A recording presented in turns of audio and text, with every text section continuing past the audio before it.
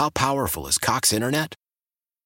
Powerful enough to let your band members in Vegas, Phoenix, and Rhode Island jam like you're all in the same garage. Get Cox Internet powered by fiber with America's fastest download speeds. It's internet built for tomorrow, today. Cox, always building better. Cox Internet is connected to the premises via coaxial connection. Speeds vary and are not guaranteed. Cox terms and other restrictions may apply. Analysis by Ookla Speed Test Intelligence Data. Fixed median download speeds. US Q3 2023. Celebrate and save at Ashley's Anniversary Sale. With Hot Buys, your choice of colors starting at just $3.99. Ashley Sleep mattresses starting at $2.50. Plus, receive a free adjustable base with select mattress purchases. And shop top mattress brands like Stearns & Foster, Tempur-Pedic, Purple, and Beautyrest Black with 60-month special financing. Only at Ashley. Subject to credit approval. No minimum purchase required. Minimum monthly payment, down payment, tax, and delivery may be required. See store for details. Hey, this is Stephen A. Smith from No Mercy. Festivals, football, flannels. Some say fall is their favorite time of year. And this fall, there are now updated COVID-19 booster shots designed to help protect against COVID-19 variants. If you've had your primary series, schedule an updated COVID-19 booster shot appointment as soon as you're eligible. And don't forget to enjoy the foliage. Sponsored by Pfizer and BioNTech. When you're a 415er, you're all about your San Francisco 49ers. And this is where you need to be for news, analysis, and more. Welcome to the 415, hosted by Evan Gidding and Mark Grandy. What is going on, everyone? Welcome into the 415ers podcast on a Monday morning, a victory Monday for the 49ers, who defeat the Los Angeles Chargers on Sunday Night Football 22-16. A reminder to everyone to download, rate, and subscribe to the podcast wherever you get your podcast. 5 stars are appreciated. Evan Giddings with Mark Grandy, as always. Mark, how do you enjoy the game? What did you do for Sunday Night Football, enjoying a game that the Niners used to get above 500? Oh, yeah. I mean, it was a lot of fun. Just, sat back at home. I know you were down in Santa Clara at Levi's, bringing in the game in person. I'm sure the atmosphere was incredible, but I enjoyed the game on my couch, keeping notes and keeping track of the game. And kind of an interesting game. Niners fall behind early. They get behind by 10 points, in fact. So Kyle Shanahan, you can, notch a comeback win in his book under his record. But 22-16, the final, a game the Niners needed to have, considering all the injuries that the Chargers had and considering the Niners were coming off of a bye week. So they got the job done, but it wasn't always pretty. Yeah, from the time they go down 13-3 in the first half, they end up outscoring the Chargers the rest of the way. Pretty much dominating them in the second half. The defense pitches a shutout in the second half for a second straight game as they score the final 12 points of the game in the second half. They hold the Chargers mark to 53 yards in the second half. And we talked about some of the maybe deficiencies on the Chargers side, which created an opportunity for the Niners to really take advantage, step on the throat of an opponent. We're going to get to everything about this game, the things that we love, the things that maybe we didn't love. But first and foremost, you got a victory. You climbed within a half game of the division with Seattle losing yesterday to the Buccaneers. You're in a prime position coming out of the bye to pick up a result, even if it wasn't necessarily the dominant victory that some people were expecting. It was a win, I think, you needed to have. And just from listening to a few guys in the post game, namely Jimmy Garoppolo, Nick Bosa, Fred Warner, it was a go out and get it game. Maybe not a game that you're going to just win by 20 points and roll, but for how flat the 49ers came out, it's a win that I'm sure people are waking up on Monday morning and being like, "Ooh, exhale and survive in advance," because that was a hard-fought victory against, I think, a quality Chargers team.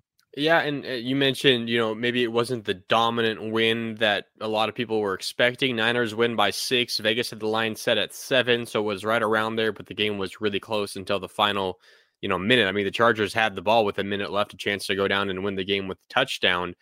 I do think that the final score was a little bit closer than how the teams played overall. The big number, of course, for the 49ers was the red zone.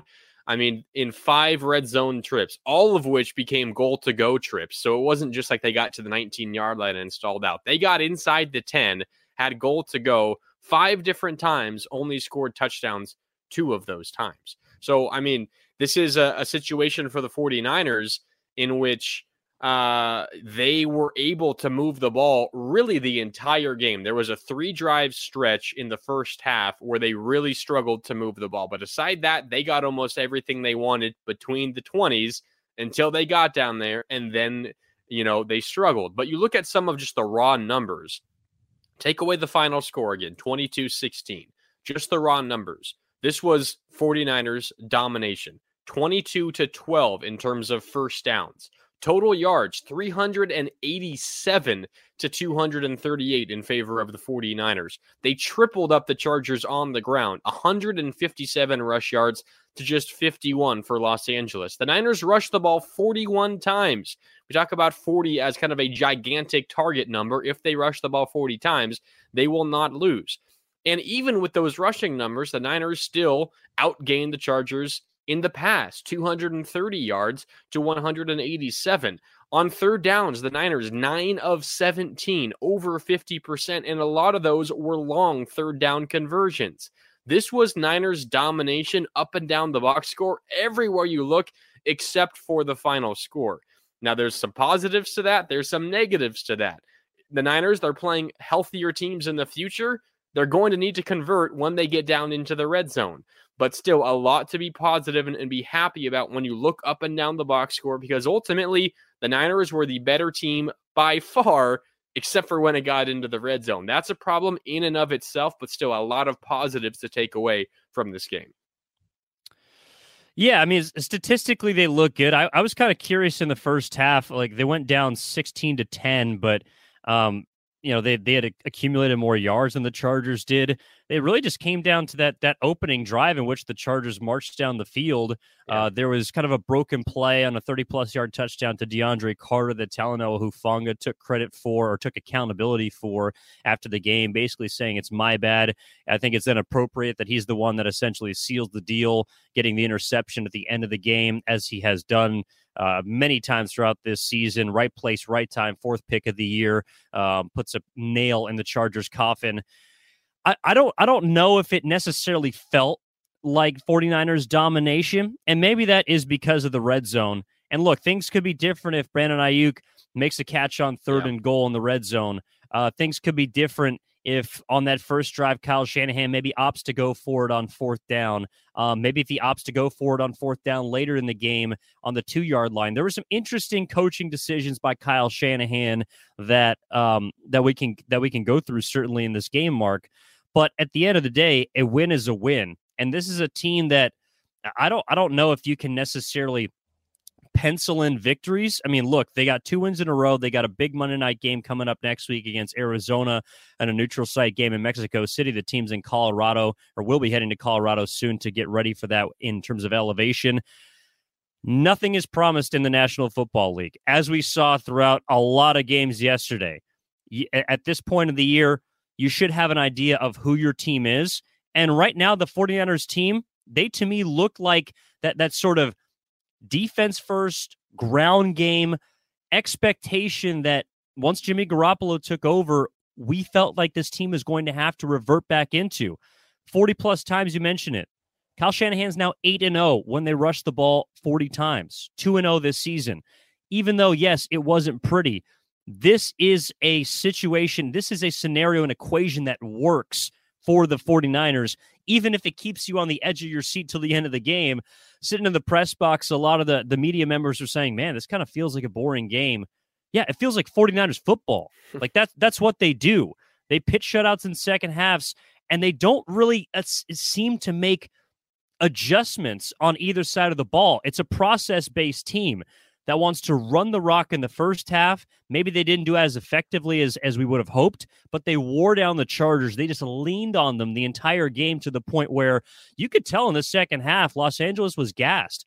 And guys in the postgame were talking about that on both sides, Chargers and 49ers, how it was a very physical felt ball game, and one that I think is kind of a playoff preview in a sense. It was against a battered Chargers team, but that's the way the 49ers need to play if they're going to have to try and, pick up wins, which they did. And right now, Mark, they're above 500 at the earliest point in a season since 2019. That's definitely nothing to scoff at. Last year at this point, they were trying to figure out who they are. I feel like we know who the 49ers are at this point after week 10. Yeah, and they've also won consecutive games for the first time this year. 5-4, above 500, and consecutive wins under their belts. Second halves is something I think to keep an eye on for the rest of the year, Evan, because those were struggle points for the 49ers early. Second halves, they were getting beaten in second halves. They would come out, have a fantastic first quarter, kind of an even second quarter, and then things would, start to fall apart in second halves. But it's the script has completely flipped, and it's because obviously, the run game was good in the second half. You look at just last night against the Chargers, the Niners ran 41 total plays on offense in the second half. The 49ers ran 41 in the second half. The Chargers in the game only had 56. So it was ball control for the 49ers in the second half. Of those 41 plays, 25 were runs, and they were consistently getting 6, 7, 8 yards per play on first down runs, setting up second and short, leading to third and very short, or not even getting to third downs, keeping those drives moving. So the 49ers, their run game was a big reason why they were able to just dominate possession and play ball control in that second half. But you look at what their defense has done in second halves the last two games. 2 weeks ago, their last game before this one against the Rams before the bye, they allowed 58 yards in the second half, about 2.3 yards per play, 0 points allowed. And then this week against the Chargers, 52 yards allowed in the second half, 2.7 yards per play, and again, 0 points. Back-to-back games in which the defense has pitched a shutout in the second half against the teams like the Rams and Chargers who have stars on offense. Certainly the Chargers very banged up. The Rams in their own right, offensive line issues and whatever you want to say there. Certainly injured teams, but incredible defensive performances for the 49ers in second halves. If the Niners get those kinds of defensive performances combined with, their run game picking up 6 or 7 yards almost every single carry, it seems like, and as you mentioned, wearing teams down, they're going to win a lot of games. And there might be, some close games that come down to the final few minutes, but the Niners are going to have a gigantic advantage because of the style in which that they're able to play in second halves. No, they were fantastic. And that's kind of, even though I think there were some interesting things on offense to take a look at, that's probably where most of the nuanced conversation is going to happen. All credit to the defense. The only thing that maybe was a negative in that game, and I'm curious what you thought about the Dre Greenlaw ejection, where he in the first half kind of on a sliding play by Justin Herbert, or a diving play, I should say, because he essentially was a runner at that point. Basically put his shoulder into Herbert's helmet. The mask went sideways. He ended up getting flagged for what most college football people would consider a targeting. Yeah. It gets ejected from the game, unnecessary roughness. That was really the only low point for the defense the entire game, especially in the second half. They held Justin Herbert to 35 passing yards in the second half. That is the lowest total in his career. I understand he's throwing to Joshua Palmer, who at the beginning of the season would have been his third or fourth option. But you still have Austin Eckler back there, who he can continually check it out of the backfield to. You still have a couple of options to throw that beat you in the first half. It was interesting for me to hear that Nick Bosa and Fred Warner were on the same page, that the game plan did not change from the first half to the second half. They made very few adjustments. They dialed up a couple of blitzes, but if you're just even watching it, the eye test will tell you the defense did exactly the same thing that it did in the first half as the second. The difference was they executed in the second half. The Chargers could not run the football the entire game. They had to beat you through the air. And once the Niners drew even though they didn't cash in on that first drive in the second half, they go behind 16-13. You could just feel the momentum tilting in the 49ers' favor, and you could feel the Chargers teetering on the bridge of, we don't know how we're going to solve this problem on the other side, which is a DeMeco Ryans defense that was swarming, that was flying to the football, and every time there was a Chargers player that they tried to get in space, it was immediately closed. The gap was 1 or 2 yards between a Hufanga, a Warner, a Greenlaw up until he got ejected. Guys, even on the defensive line, that playing without Armstead, playing without Kinlaw, were plugging holes left and right and did not allow the Chargers an inch of breathing room in the second half. That's, to me, why this game, even though it may have felt like you were holding your breath a little bit, because technically the Chargers had the ball down on their 2-yard line with under a minute left and a chance to go and win the game. At no point in the second half did I feel like, even though the Chargers had a chance to take the lead, that they ever were, because of how good the 49ers defense was. Yeah, and to your point about Austin Ekeler, and certainly this becomes easier when you don't have star receivers to worry about. This game looks entirely different if Keenan Allen and or Mike Williams play. I mean, honestly, it would open up everything for Austin Ekeler so much more. But to your point, Niners able to focus a bit more on Austin Ekeler. He still had a really effective first half. I mean, only 10 rushing yards in the first half on 4 carries, but 6 catches out of the backfield for 37 yards. I mean, those are decent numbers for a running back. You look at the second half numbers, though. 2 rushes for 14 yards. He had 1 that went for 12, the big number there, and only 1 catch for 2 yards. The Niners essentially took him out of the offense in the second half. They were sending, Fred Warner, who had a phenomenal game, double coverage everywhere Austin Ekeler went, even on just simple routes out to the flat. They had him covered. There were multiple times where Herbert threw to him. I mean, he was targeted 5 or 6 times in the second half, it felt like, but 5 of them fell incomplete because there was a linebacker bearing down on him, ready to, knock the ball away, or he could feel the pressure. Herbert was rolling out to the right. Bosa was on his heels and forced a wayward pass that fell incomplete for Ekeler. The Niners defense did what they needed to do against the star running back, Austin Ekeler, in the second half. Again, 3 total touches, 2 carries for 14 yards, 1 catch for 2 yards against a guy who has just been dominant in terms of scoring touchdowns against anyone and everyone over the last month. The Niners defense against Austin Ekeler, phenomenal. We haven't seen anyone defend him as good as the Niners have this year. Celebrate and save at Ashley's Anniversary Sale. With Hot Buys, your choice of colors starting at just $3.99. Ashley Sleep mattresses starting at $2.50. Plus, receive a free adjustable base with select mattress purchases. And shop top mattress brands like Stearns & Foster, Tempur-Pedic, Purple, and Beautyrest Black with 60-month special financing. Only at Ashley. Subject to credit approval. No minimum purchase required. Minimum monthly payment, down payment, tax, and delivery may be required. See store for details. Why? If you have T-Mobile 5G home internet, you might be hearing this Why? a lot. Why? Every time your internet slows down during the busiest hours. Why? Because your network gives priority to cell phone users. Why? Good question. Why not switch to Cox Internet with 2 times faster download speeds than T-Mobile 5G home internet during peak hours? Okay. Stop the whys and visit cox.com/5G home for details. T-Mobile prioritizes certain T-Mobile phone users over home internet users during times of congestion.